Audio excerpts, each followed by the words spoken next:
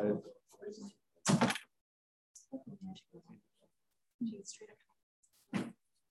Program saying everything is complete.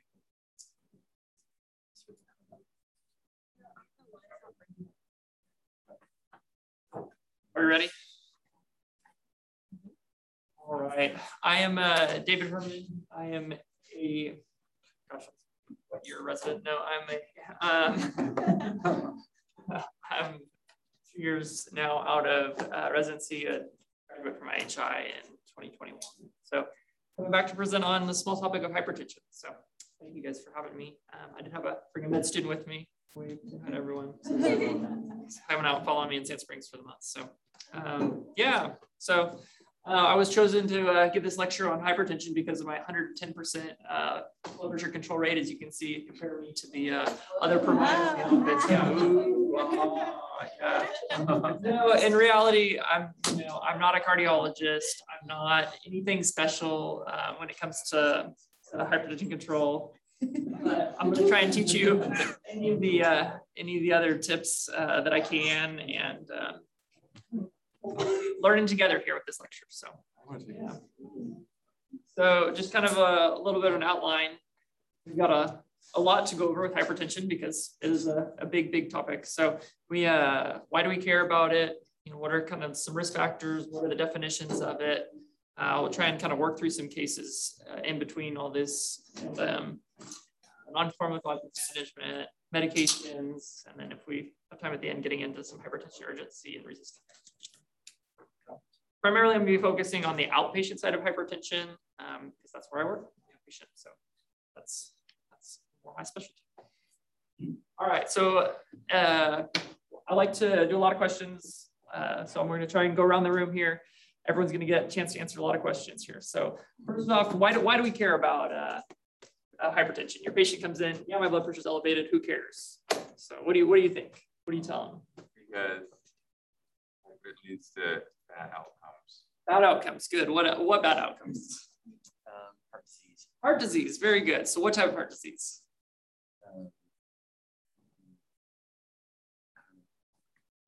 All kinds of heart disease. What kinds of heart disease? CAD. Good. Coronary disease. Absolutely. Heart attacks. What else? Congestive heart failure. Congestive heart failure. Systolic or diastolic? Systolic. Both. Yes. Both systolic and diastolic. So hypertension can cause both. What else? What else is? What is it? Kidneys. Yeah. Chronic kidney disease, dialysis. Right there, that and diabetes are the leading causes for kidney disease and dialysis. So, what else? Vision. Vision. Okay. Yeah. Sure. Absolutely. Hypertensive retinopathy. What else? Hemorrhagic strokes. Hemorrhagic strokes. Absolutely. Yeah. Anything else? Can you think of anything else? Limb ischemia, peripheral arterial disease. Good. You get memory issues later in life. Hey, yeah. Vascular dementia. Yeah. Sure. Anything else? Okay, yeah, it costs a lot of money. It kills. Thank you. That's not supposed to be the number one thing. It kills. Yes, thank you, LDOG. So absolutely, yeah. Costs a lot of money. Of course, it costs a lot of money. Everything in medicine costs a lot of money. Thankfully, as we're going to talk about today, unlike diabetes, most of the medications for hypertension are much cheaper. So, all right, why do we care? Left LVH, we mentioned. You know, systolic, diastolic heart failure, ischemic stroke, intracerebral hemorrhage, ischemic heart disease, chronic kidney disease. So this is my parting line to give every one of your patients. Why do you care? Every 20 points or millimeters of mercury, systolic blood pressure over 115, you're doubling your risk of heart attack or stroke. If I tell your patient you have twice the risk of heart attack or stroke for having a blood pressure averaging 135 instead of averaging 115, usually that gets people's attention. Now your blood pressure is 155, you're 4 times the risk of heart attack or stroke. So that's kind of like a, whoa, okay, yeah, maybe I do need to pay attention to my blood pressure. So that's a good line to give to your patients. So primary and secondary hypertension, what's the difference? Where were we at? We're back here. Any idea? What's the difference between primary hypertension and secondary hypertension? No ideas? Abigail? It's to do with, is it due to another cause, like Good. cholesterol. Secondary to another cause. So if it's secondary hypertension, it's secondary to whatever. Primary, it just happened. So primary hypertension, we'll start there. What are your risk factors for primary hypertension? Diet, high salt intake. Good, high salt diet. Family history, yep. So 30% of cases of hypertension are due to a family history of it. So what else? Obesity, absolutely. Smoking, yeah, sometimes. So it definitely causes, arterial disease and stuff like that. But sometimes it relaxes people, actually lowers their blood pressure. So kind of one of those, maybe.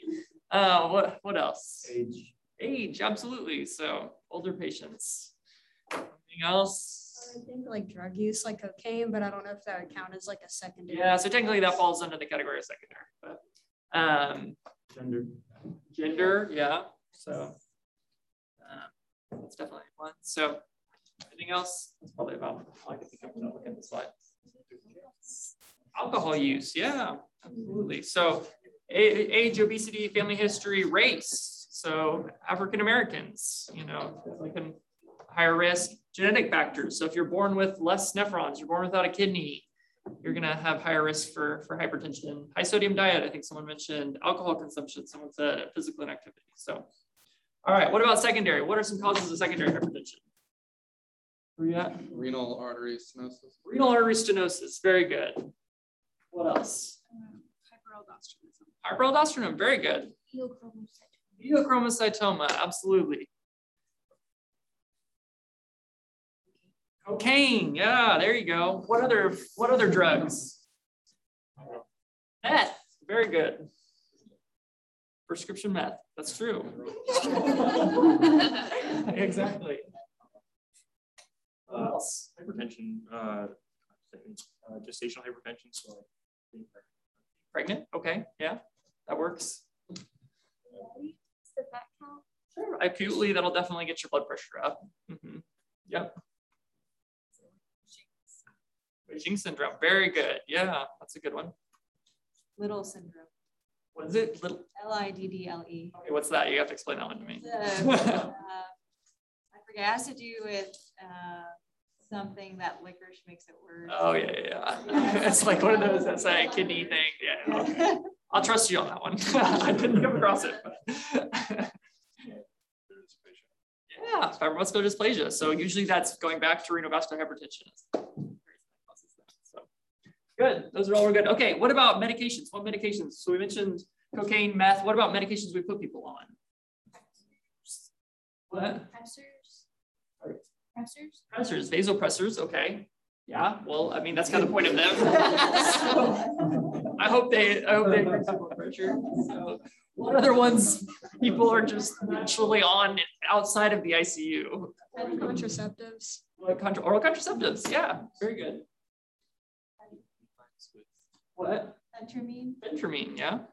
So stimulants. Going back to Adderall, Ritalin. We mentioned clonidine. You can get reflux. So coming off of your clonidine. Yeah. Gabapentin? Not so much. But what's like gabapentin? What do we use all the time for pain? NSAIDs. NSAIDs is a big one. So chronic NSAID use. Yeah. Cymbalta, so antidepressants can potentially.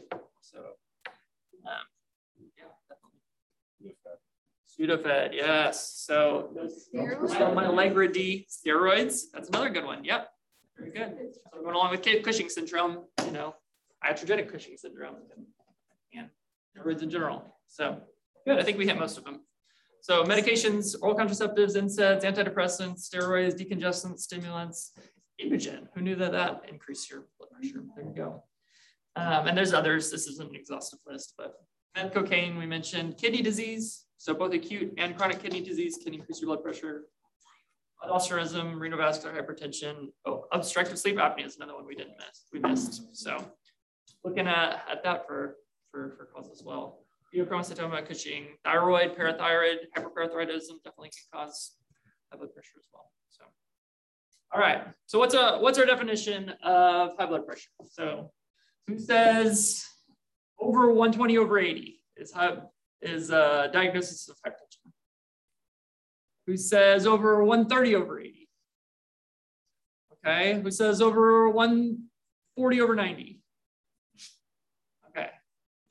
Yeah. So I think that's like a 150/100. Yeah. So going off of the 2017 American College of Cardiology, you know, normal blood pressure is less than 120/80. Elevated is 120 to 129/80. Stage 1, 130. And stage 2, 140/90. And then so you always look at, of the diastolic and systolic, which one is higher. So if the systolic is higher, so if their blood pressure is like 142/88, then you go based off the systolic. If it's like 138/92, you'd use the diastolic. So either way, they're going to be elevated. All right, let's get into cases. And quick question. Yeah. Herrmann. Do you go by the AHA guidelines compared to, isn't there like, JNC, yeah, the other guidelines? And so this is the most recent. So this is 2017. Some of the JNCs are a little bit older. So I figure the American College of Cardiology should know hypertension. So I go with what they say. and then when we're like evaluated as primary care physicians through assumption, do they use this guideline over 130/80? No, so you're so like that chart I showed earlier that showed all the different providers and showed how well we're doing on control. It's based on 140/90. So that's what the Ascension sticks to, and that's what you get graded on. So yeah, which in some cases isn't really fair, but we'll get here nor there. So, and then we'll get in more to this is just the definitions, you know, for when you look at a blood pressure, whether it's normal, elevated, stage 1 or stage 2. So here's a case. We got a 43-year-old truck driver. She's coming today because she went to get her CDL license, and there at the office, they said, "Oh, your blood pressure is high. You have to go see your primary care doctor before we can, you know, clear you for your test." Blood pressure there was like 142/84.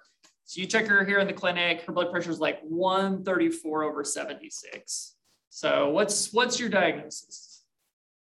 Where were we at? I don't remember where we're at. We'll start back over at the front. We'll just keep starting over with John. Okay.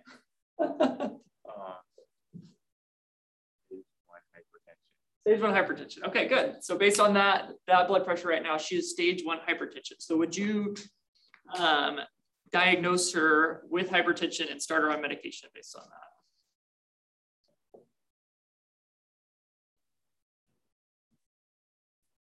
So we got, raise your hands for no. Raise your hands for yes. Okay. So you got 2 blood pressure readings now, but we have no ambulatory blood pressure readings. These are both clinic blood pressure readings. So your gold standard is really going to be ambulatory blood pressure readings. That's what we want to treat people on. So to make the diagnosis of hypertension, we want, these are kind of your 4 criteria before you can really diagnose them as having hypertension. So hypertensive urgency or emergency, so really, really high blood pressure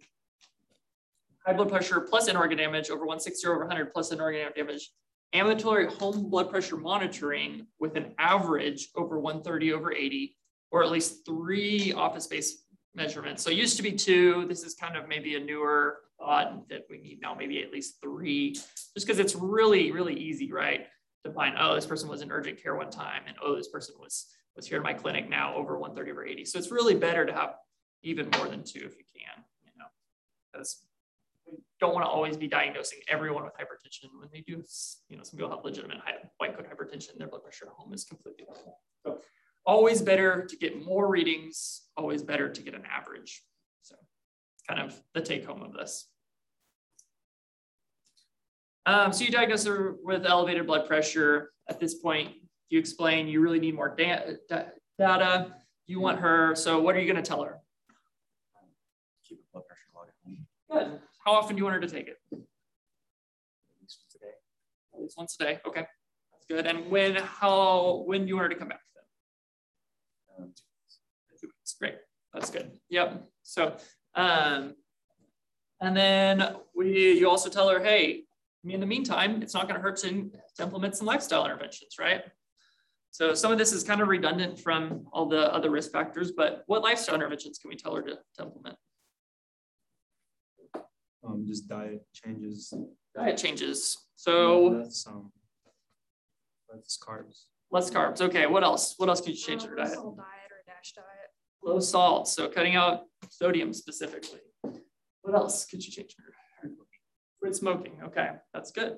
Not going to probably affect her blood pressure again, but she should probably do it. What else? Exercise. Exercise, yeah. So how much, all these little things, how much? So you tell her to cut salt out of her diet. How much do you think that's going to decrease her blood pressure? 5 points. We'll give her 5 points for that. Okay. What about she wants to start exercising? How much do you think she can decrease her blood pressure by just starting aerobic exercise? What do you think? Around 5. Yeah, that's pretty close. So 8 potentially if she has hypertension, around 5 if she doesn't have hypertension, she can increase blood pressure by. What about what else? What else can we do? So we got exercise, we got diet. Anything else? Weight loss, yeah. So that's a huge one. That's another good one. And so most of these is usually somewhere between like 3 to 10, you know. And so what else? Stress reduction. Stress reduction. Okay, you must be counseling track. Yeah. Maybe she has road rage. Road rage. Yeah, that could be what's getting her blood pressure up. Yeah, when she's in the trucks and she has to go down 75 every day, right? Okay, what else?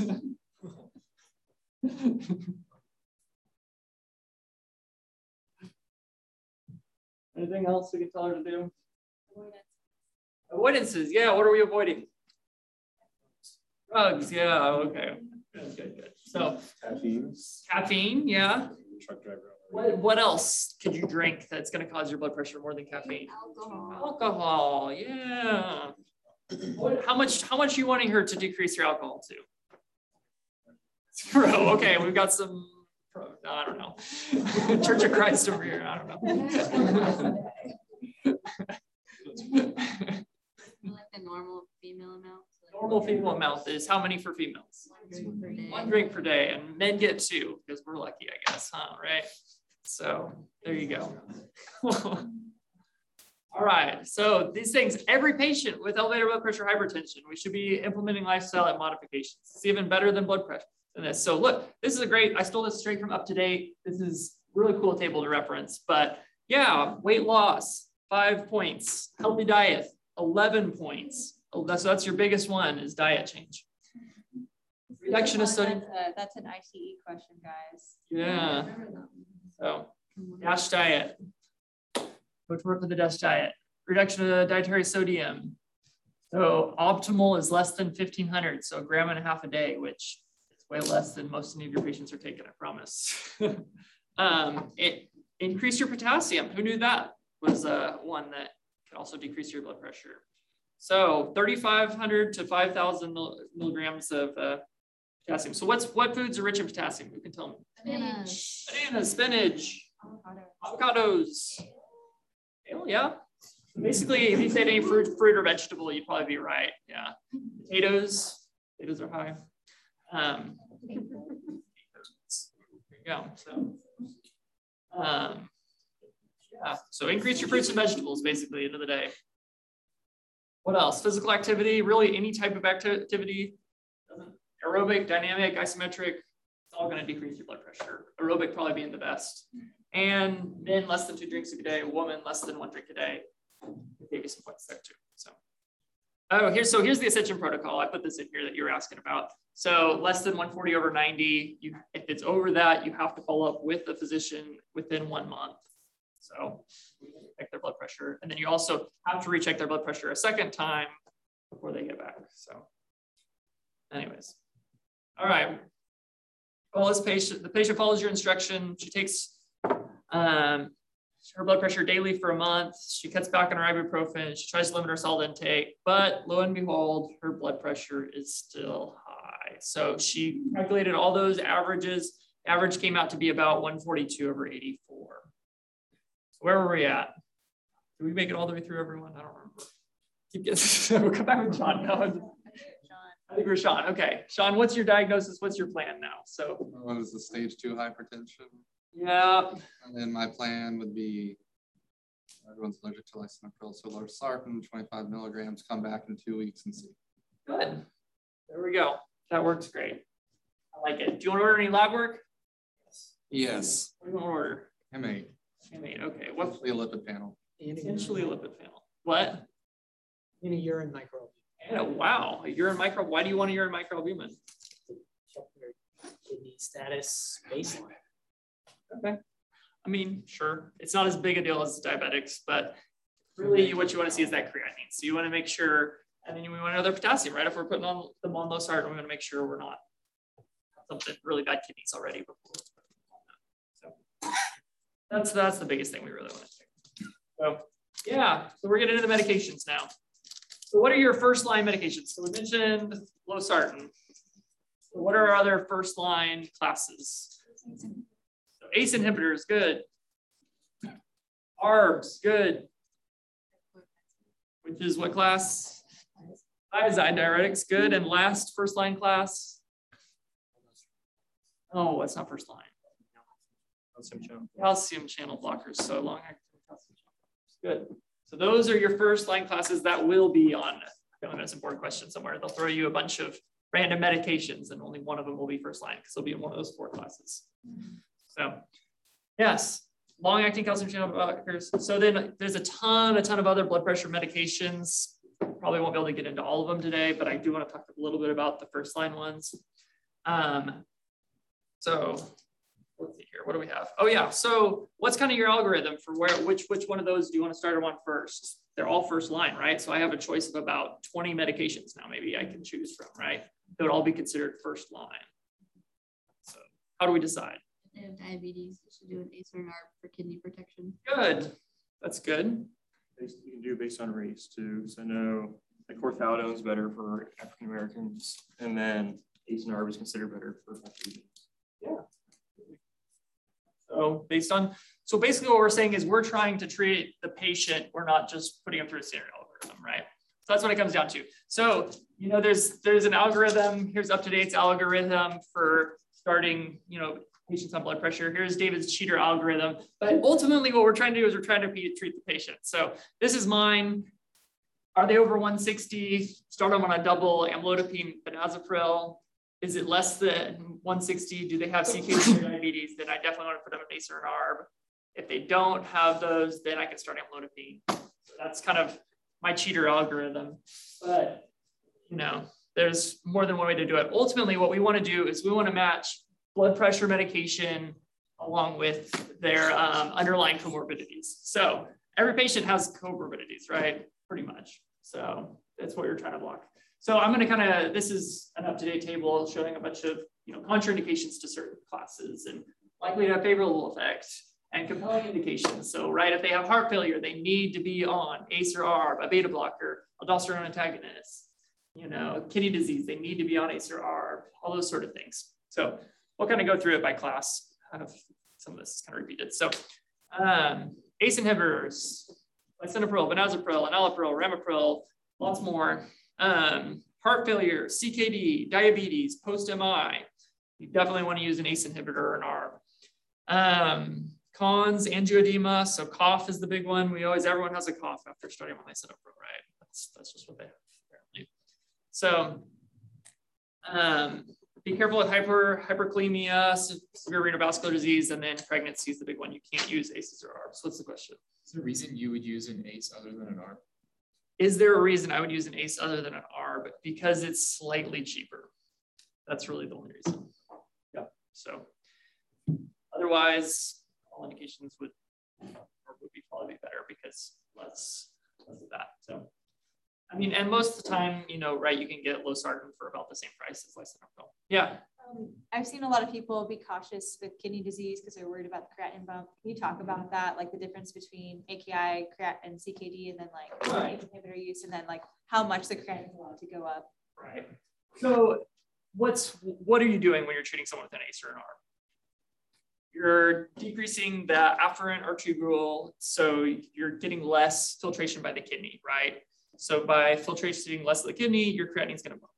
That's just the nature of the medication and the way that it works. So you expect there to be some bump, you know, either 0.2, 0.3, something like that, you know, in creatinine right after starting them. And now that goes back to normal over time. So that's just a phenomenon that you notice the first couple of weeks, and it should go back to normal. Now, if their creatinine goes up more than that 0.3, you know, then you're more worried about something else going on causing that, you know, acute kidney injury. And so I probably would maybe switch them to a different one at that point. Or if it goes up and then it never really comes back down. But most of the time, you know that it's going to bump. That's normal. It's okay. It just doesn't, they're not doing any worse, right? They're just filtering it less with their kidney because that's the medication we put them on. We know that that's going to happen. We expect it. Does that answer your question? Yeah, thank you. So yeah, ARB is pretty much the same. Valsartan, losartan, olmesartan. I have some doses on here. This is just kind of in case you ever want to reference it again when you're looking to put patients on it. So, but yeah, same indications really as the ACE inhibitors. Calcium channel blockers. So amlodipines kind of become one of my more favorites since getting out because it's really effective, especially in older patients, right? You know, older patients have those real brittle veins. And so by using a vasodilator, it is really effective at getting their blood pressure down. It's cheap. It's once a day dosing. Now, the big thing with amlodipine, trying to avoid the 10 milligrams. I had a patient in my clinic this week, you know, he's on 10 milligrams of amlodipine and he's got pitting edema. Well, I wonder why, you know. So there's not a huge extra benefit going from 5 to 10 in terms of blood pressure control, but there is a lot of increase in side effects. So big things with calcium channel blockers is typically going to be lower extremity edema or dependent edema. So, but yeah, you also use it with Raynaud's, angina, right? You're dilating the vessels, so you're also dilating the vessels to the heart. So patients that have angina, it's also a good medication for that. Non-hydropyridine calcium channel blockers. So we're not really going to use these for blood pressure specifically. These are going to be the ones, ditalazine, verapamil, you're really just using more for heart rate control than you are for blood pressure control. And remember, you can't use these in second and third degree heart block. Thiazide diuretics. So patients that do already have edema, you know, this is a good one. Or you can even pair it with your amlodipine. If someone has starting to get some edema with the amlodipine, but their blood pressure is still not quite controlled, adding on a thiazide diuretic. So kind of have synergistic activity there. So by improving their edema. It also is helpful for osteoporosis because you increase your calcium level by reabsorption. Kidneys, you're not peeing out the calcium. So it's decrease your chance of kidney stones. However, with gout patients, though, it also increases your uric acid level. So you want to avoid it in those gout patients. And then you got to check your electrolytes every once in a while too. And then tell them to take it in the morning because you're going to be peeing all day.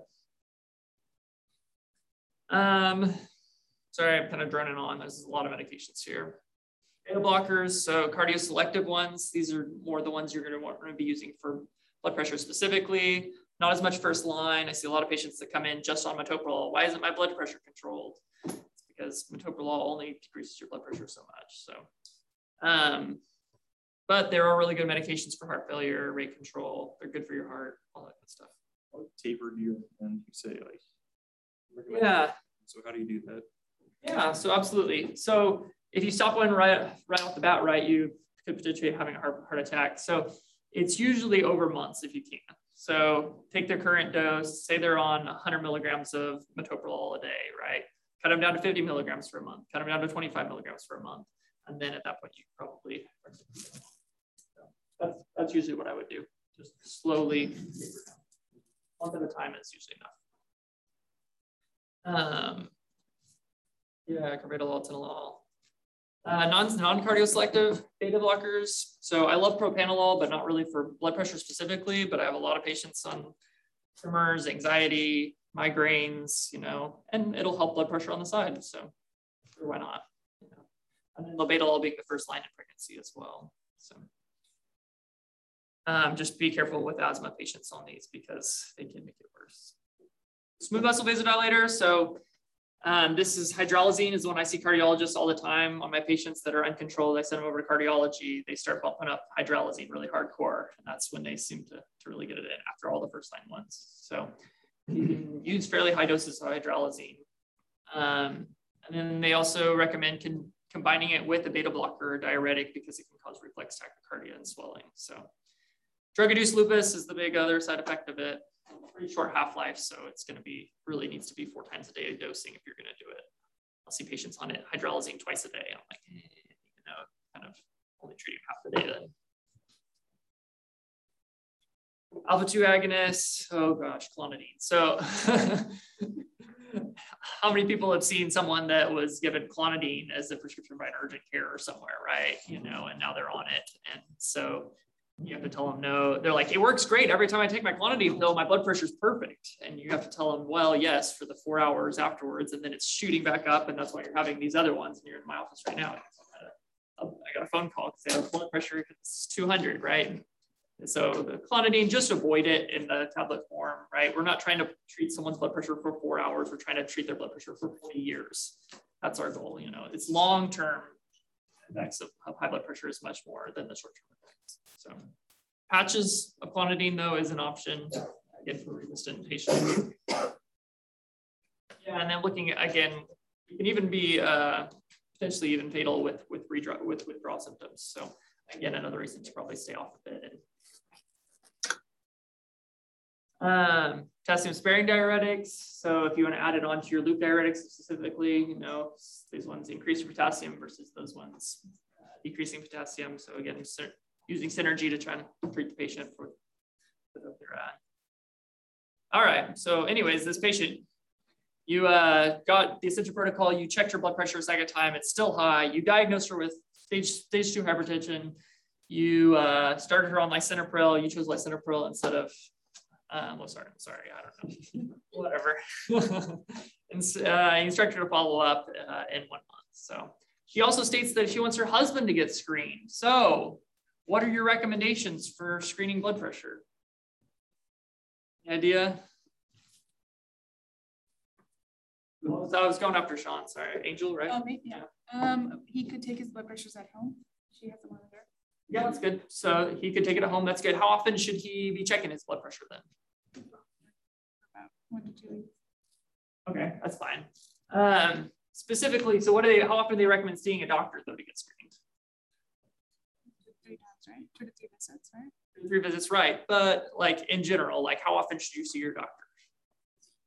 Once a year, yeah. So you should come in, and they should always get your blood pressure when you're at the doctor. So screening recommendations with normal blood pressure, assess your blood pressure at least once a year. That way keep a trend, kind of keep an eye on it. So, and then at least semi-annually if they have risk factors. All right, you check her A1C. Uh-oh, now she also has diabetes. Is that going to change your goals for her blood pressure? What do you think? What's your new goal for her blood pressure?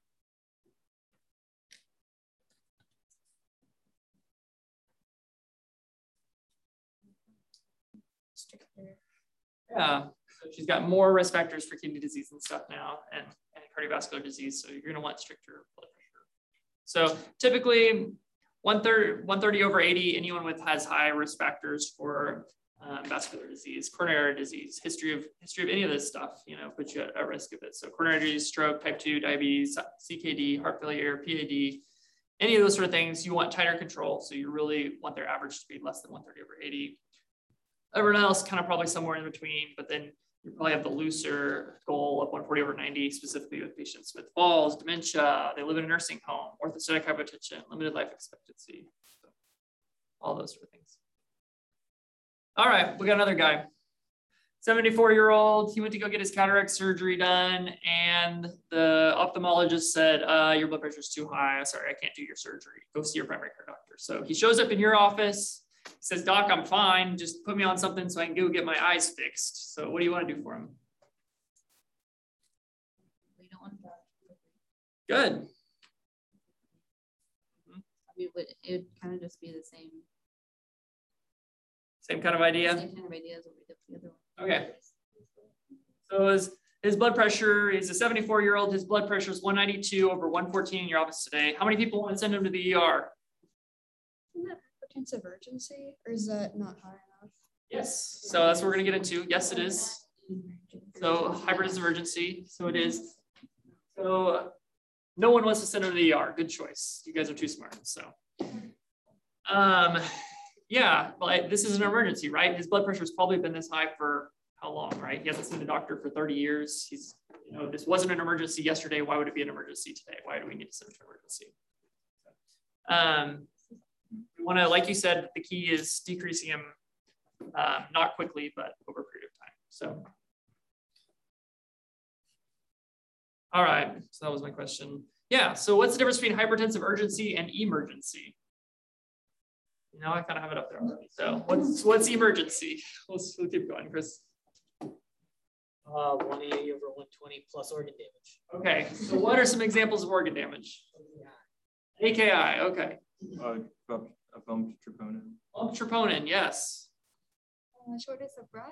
Shortness of breath due to Pulmonary edema. Very good. Yes. Stroke. Yep. That's a big one. Chest pain. Chest pain. Yep. Going back to elevated troponin. Going back to pain. What else? Syncope. Okay. Good. Ascites. What? Ascites. Yeah, we got someone else new in the back. Joe, what do you want to say? I was thinking if they have vision changes. Good. Okay. Liver disease, ascites. Yeah. Okay. Potentially. Good. So there's a whole bunch of things. So these are the lots of in-organ damage, right? Acute head injury or trauma would be a reason if their blood pressure is that high. Neurologic symptoms. So seizures, visual disturbance, agitation, syncope, ischemic or hemorrhagic stroke. So yeah, obviously if they have a stroke, you know, sometimes when they have a high blood pressure, the first thing you want to say is, why is their blood pressure this high, right? Especially if it's a patient that normally has normal blood pressure. Why is their blood pressure also this big, you know? Are they having a stroke? That's something we don't want to miss, you know? Hypertensive retinopathy. Probably aren't, I know I'm not good enough with endoscopy to really make these diagnoses in the clinic, but you know, those definitely would be things that would be concerning. Nausea, vomiting could be sign of increased intracranial pressure, chest discomfort or pain, severe back pain, concerning for dissection, dyspnea due to pulmonary edema, pregnancy, you know, they recently used amphetamine or just discontinued clonidine. So these would be all reasons if they're reporting some of these signs that we would be like, no, we shouldn't just treat this in our office. We should send them over to the emergency room. They do need a further workup and quicker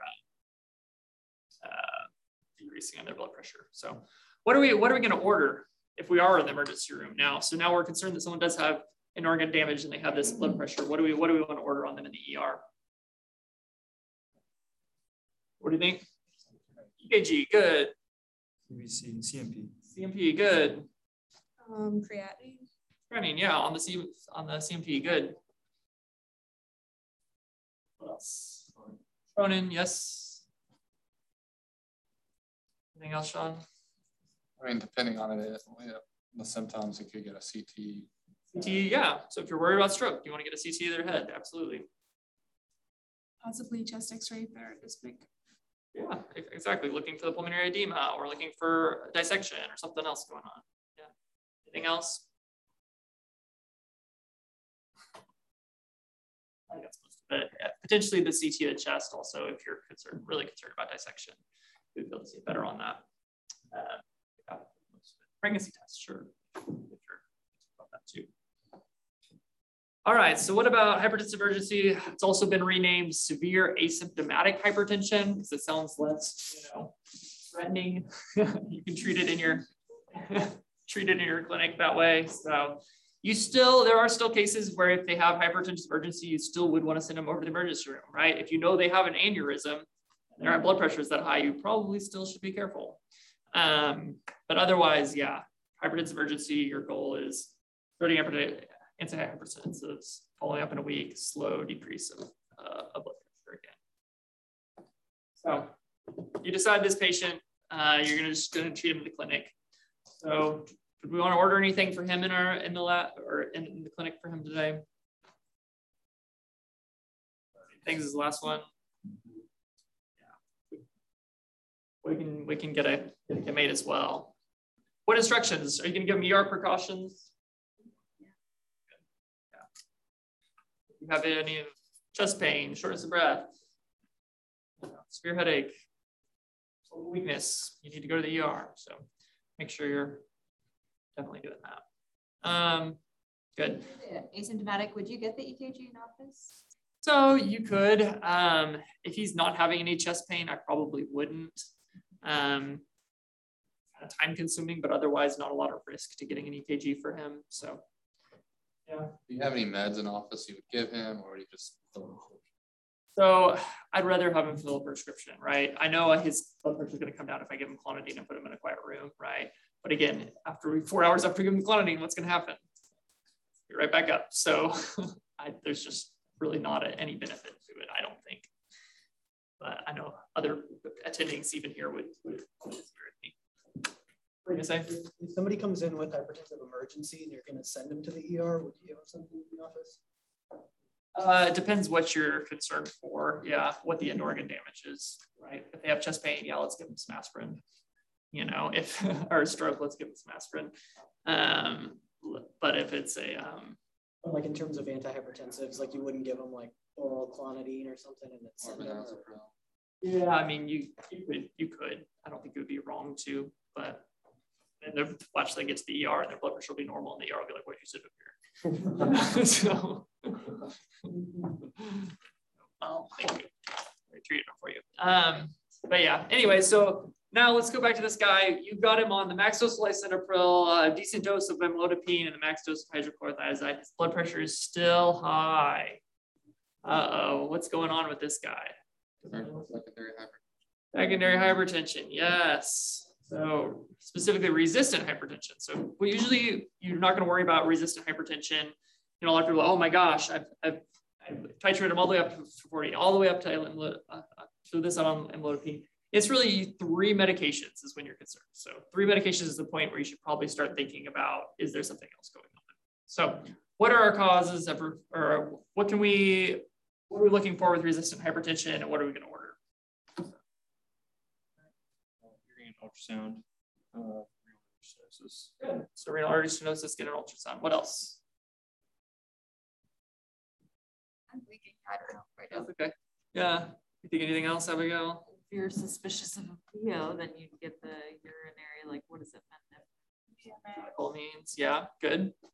I would get a CAM panel to check the potassium and the bicarb for primary aldosterone. So that's a great way. So let's say you got it and their potassium slightly elevated and their sodium slightly low or something like that. What do you want to order then to further evaluate? Do you know? Say that again. So what do you want to order further to evaluate for aldosteronism? So their CHEM8. Yes. Do you get the renin profile? Like you check their renin levels and then their hormone levels. So I have to double check here on my notes, but yeah, it's the plasma renin activity and 8 a.m. plasma aldosterone for concentration. So yeah. Anything else? What else could we order? You think of other things resistant wise, Jan?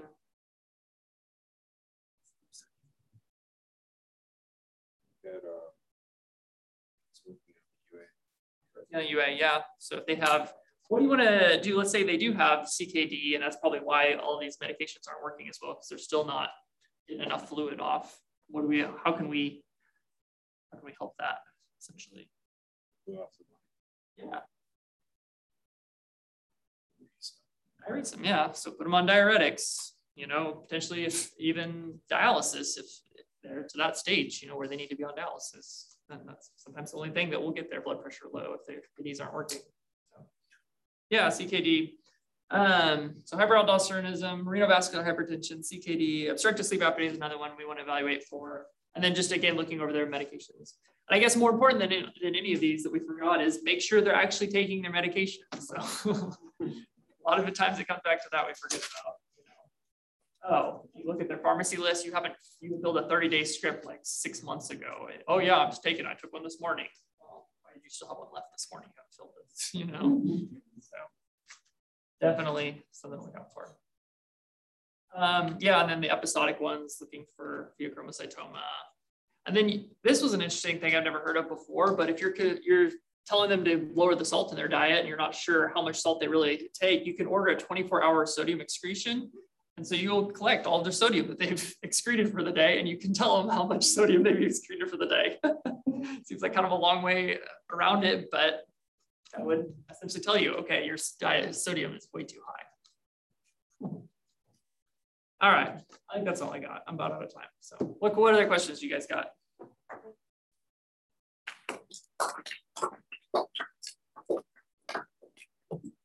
Question. Yeah, first.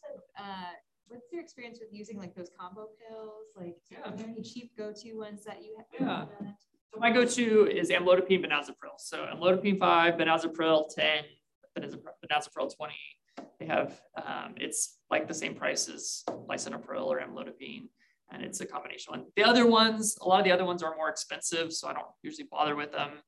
The annoying thing is every time you change the dose, sometimes they don't make a combination pill for that dose. So then you end up like, well, I was on one pill, now I'm on 2 pills. It's like, no, you were on 2 medications. You're still on 2 medications. But patients love just taking 1 pill instead of 2 if you can. So, amlodipine, benazepril is the one that I use the most. What else? So looking at secondary causes, how do you handle a patient if you're wanting to look like aldo level going spironolactone? That's a good question.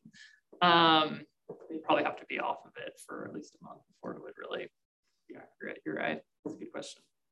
Dr. Allender says that he won't use a medication like that, and then he'll get all the labs and then start. Yeah, that's probably a good way to do it. Yeah, that's a good point. Thanks for bringing that up. What else? In terms of like lifestyle or exercise, things that you tell patients like what is your go-to, or starting slow and like attainable. Right. So 30 minutes a day, 5 days a week. Hopefully you can get out, go on a brisk walk for 30 minutes a day, 5 days a week. That's kind of, you know, it's free, right? Everyone can walk.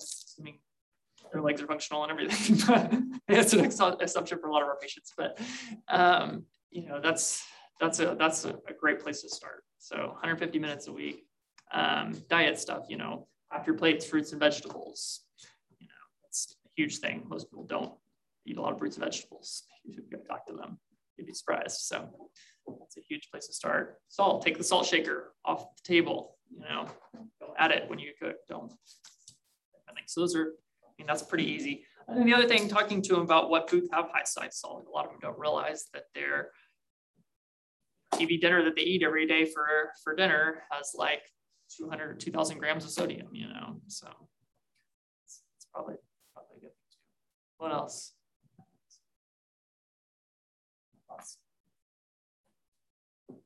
Good, yeah, thank you very much. Yeah, hope that helps. Everybody has the PowerPoint if you guys ever want to use it for reference or anything. Yeah, we'll send it out.